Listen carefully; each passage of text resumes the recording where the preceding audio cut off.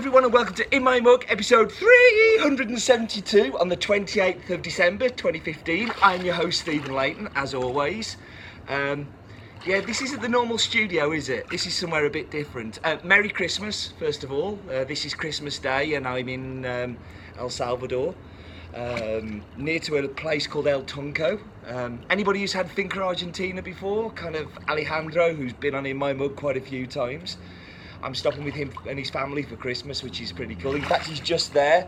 If he comes in the back, he waves at everybody, Ali. Oh no. Yeah, he doesn't want to wave to you. Doesn't want to wave to you. So this is going to be a super short In My Mug. This is definitely the first time I've recorded one like this short, because it's Christmas, and at Christmas we always do the blends, and there's not so much to talk about. I have the Chemex Brood here.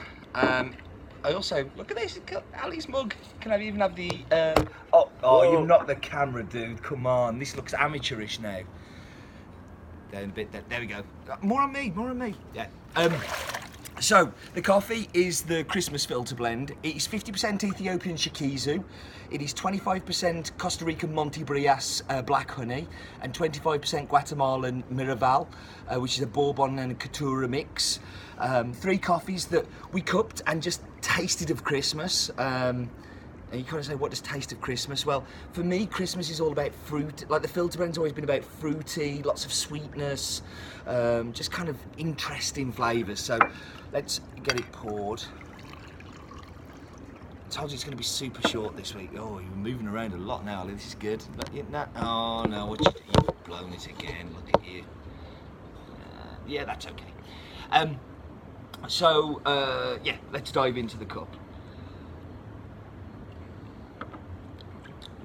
So the first flavour I'm getting from it is you get this real big blast of white sugar. It's super sweet, like sickly sweet almost.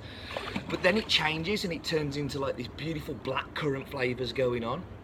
And mixed on the blackcurrant flavours, there's like this kind of floral, kind of jasmine-y, and I use it to describe, and it's really rubbish for most people because when have you ever smelt a coffee flower? But we were drinking this earlier, weren't we, Ali? And we both kind of saw that coffee flower kind of florality to it. I think this is an example of what a blend can be. Like lots of blends are really boring and a bit kind of meh. This was blended to have those kind of flavours in mind, and it was something that we tried to aim for and do, and I think it's achieved it.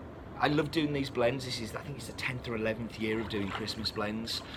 Always do them in the weird packages. I know In My Mug subscribers got them in the normal bags, but if you bought them on the site, they were in a slightly different shaped kind of bag.